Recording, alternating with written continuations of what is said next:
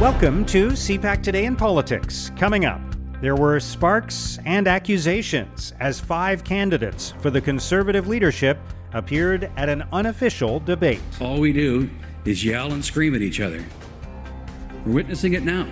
I actually like all these people on this table. They're on this dais as well. They're good folks. And here we are, calling each other names. What Canadian is going to trust this lot?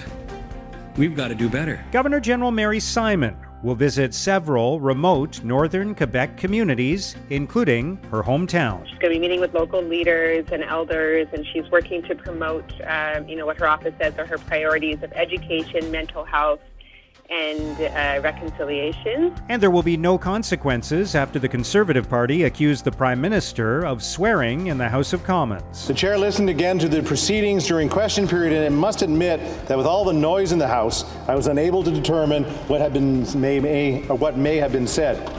Under the circumstances, I can only ask member to observe the normal rules of debate and decorum in this House and to avoid disrespectful remarks. It's Friday, May the 6th. I'm Mark Sutcliffe. Let's get right to the top political stories this morning. We're joined by Joanna Smith, the Ottawa Bureau Chief for the Canadian Press. Good morning, Joanna. Good morning, Mark. So for the first time during this leadership race, we saw 5 of the 6 candidates for the Conservative leadership sharing a stage and debating each other. And it was pretty interesting, and there were some familiar themes that came to light, very similar to what the candidates have been saying about each other at their own events, but now saying it to each other's faces, right?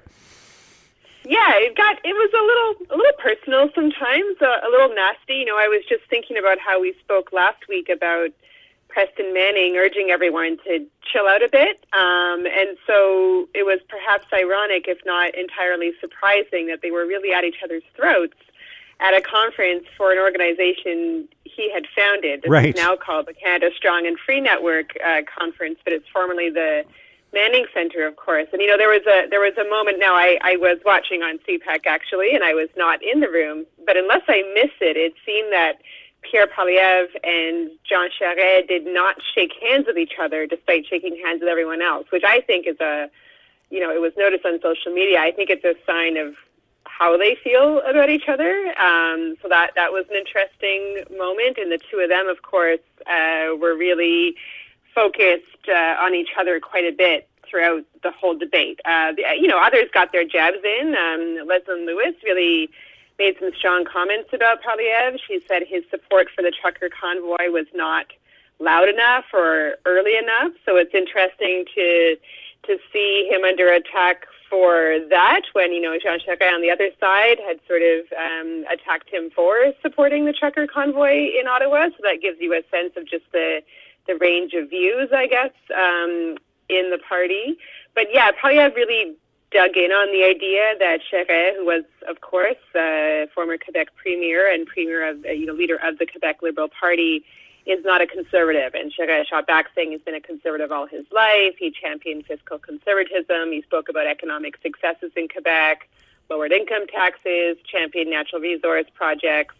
And I think got his, Poilievre maybe got under his skin a little bit. I fought and won against the separatists, he said. It's not this guy who's going to intimidate me. He sort of accused Poilievre at one point of treating this debate like a one-on student council. And he pointed out also that, to the lack of seats in Quebec for the Conservatives, the Greater Toronto area, as well as BC's Lower Mainland, as areas where they're a little weak. And he sort of pointed to some what some I think would think is a misstep from the 2015 campaign, calling back to that, barbaric cultural practices hotline that many in the party have sort of come out against and saying was a mistake.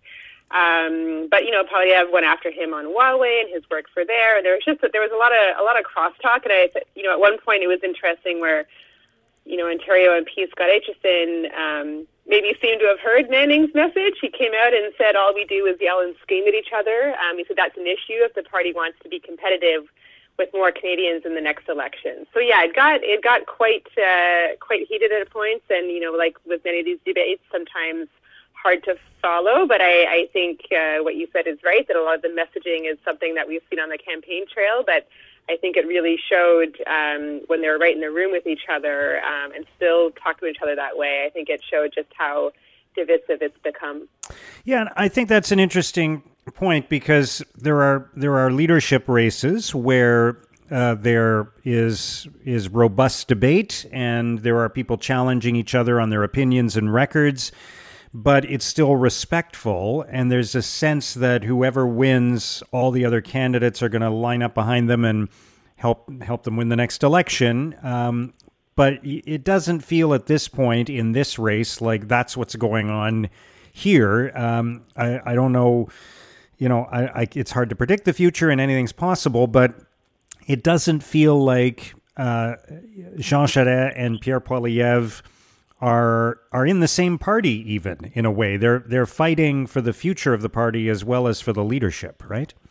I think you're right, and I think I was having the same thoughts, that you could really see for the first time in a long time, I think, just how big a tent the Conservative Party is trying to be, and it maybe is fraying at the seams a little.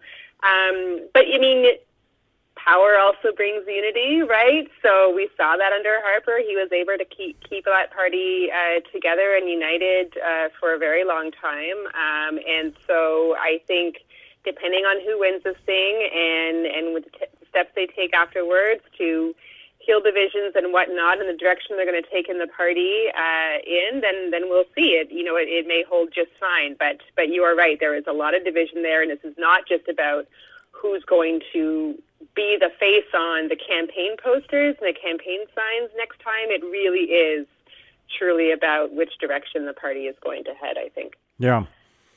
All right, let's turn to a planned trip for Governor General Mary Simon, and this is kind of a historic trip. Of course, Mary Simon is the first Indigenous Governor General, and she's going to be visiting a number of remote northern communities in Quebec, in Nunavik, and included in that will be her own hometown. And I'm sure this will be a special trip for Mary Simon and for the people she will be visiting there as the first Indigenous Governor General.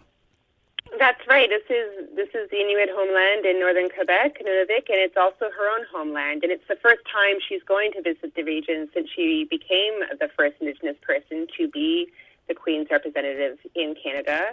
It's a 5-day tour of Nunavik. It includes visits to schools, community gatherings, stops at 2 national parks. She's going to be meeting with local leaders and elders, and she's working to promote, what her office says are her priorities of education, mental health, and reconciliation. So she's visiting treatment centers, a project where they're working to restore the original Inuktitut names to maps. And she'll be seeing women making amautis, which are special, really cool coats you can use to carry a baby on your back. They're really beautiful. But she'll also be going to Kanjiksualujuak. She was born near there at a Hudson's Bay Company post in 1947. And she's going to be spending quite a bit of time as well in Kuujjuaq, where she went to school. Now, the school where she went to school plays sort of a role in some of the controversies surrounding her appointment as Governor General. There was quite some strong reaction, if you remember, to her appointment from Quebec, because she does not speak French. She is bilingual in English and Inuktitut, but not in French. And she has said, that she attended a federal government day school as a child in Kuujjuaq, where she was prevented from speaking her mother tongue, Inuktitut, that she has said that she was also there denied the chance at that school to learn French. So she is taking lessons, but we got some appraisal yesterday on how that's going from Quebec Premier François Legault. He met her yesterday for the first time since she became Governor General, and says she still has some work to do. He, of course, has opinions about whether or not there should be a Governor General at all. He said that he'd like to see that role abolished. They met with her out of courtesy. But he did sort of add that, her appointment and her identity as an Inuk woman is a positive message regarding Canada's desire to mend its relationship with Indigenous peoples, and noted that she did begin the meeting with some sentences in French, but still has work to do there. All right. We'll watch that trip as it unfolds. Finally, it's the end of of another week in Canadian politics, and there was some scrutiny on the language that the Prime Minister allegedly used in the House of Commons this week, and it appears nothing's going to come of that. There will be no consequences after this accusation. The Speaker said that he didn't hear it.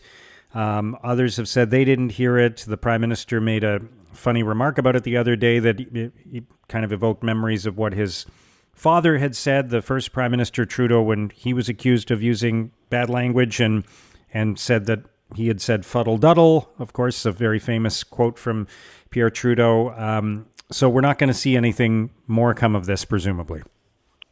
No, and what's sort of interesting about the alleged fuddle-duddle, or what the Conservatives said was not a fuddle-duddle, was something stronger, was it happened during a question period where things were so unruly and so raucous that no one could hear questions, answers, or the Speaker, the Deputy Speaker, Chris d'Entremont himself. So I find it interesting that his ruling was essentially that he can't make a ruling because things were just so generally awful that he couldn't hear anything one way or the other. So he told them all to calm down, says, it's nice outside. If you feel yourself getting a little wound up, maybe go for a walk. All right. Great stuff, Joanna. Thank you so much for joining us today. Thanks for having me. That's Joanna Smith, the Ottawa Bureau Chief for the Canadian Press. And this government will never back down on defending and promoting women's rights in Canada and around the world. Now, here's what political columnists and commentators are writing about today. At CBC.ca, Aaron Wherry argues the fate of Roe v. Wade puts both Liberals and Conservatives on the spot. Wherry writes, even if no major federal party is officially in favor of criminalizing abortion, the practical and political realities of abortion in Canada are far more complicated than a simple question of whether the debate needs to be reopened. And if the United States Supreme Court is about to overturn the precedent of Roe v. Wade, there will be new pressure on both the Conservatives and the Liberal government to reckon with their own positions. In The Conversation, Max Fawcett considers how Roe v. Wade could change the Conservative leadership race. Fawcett writes, Pierre Poilievre's relative silence and the directive by Candice Bergen that Conservatives will not be commenting on draft rulings leaked from the Supreme Court of the United States practically invites mockery, given the party's usual stance on free speech. Poilievre surely understands that if he doesn't win the leadership on the first ballot, his path to victory has to include bringing avowed anti-abortion candidate Leslyn Lewis's supporters over to his side. He's stuck trying to walk a fine line in which he avoids creating controversy among pro-choice voters while not alienating the anti-abortion voters he might need to win the leadership of his party. At National Newswatch, Muharrem Kianieff asks if Pierre Poilievre is failing to understand lessons from history on private currencies.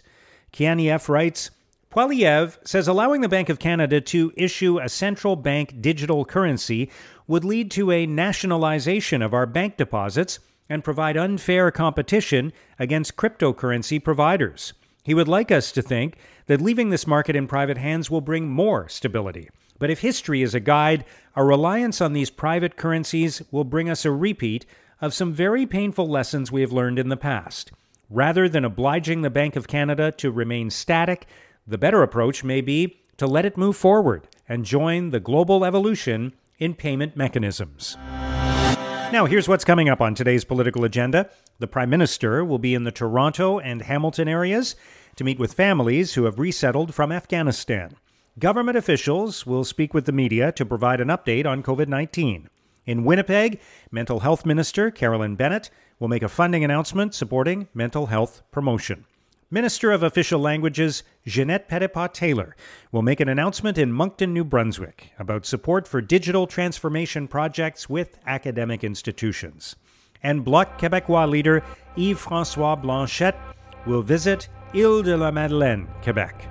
And that's CPAC Today in Politics for Friday, May the 6th. Tune into Primetime Politics Weekend on CPAC for coverage of all the week's events. Our podcast returns Monday morning. Have a great weekend.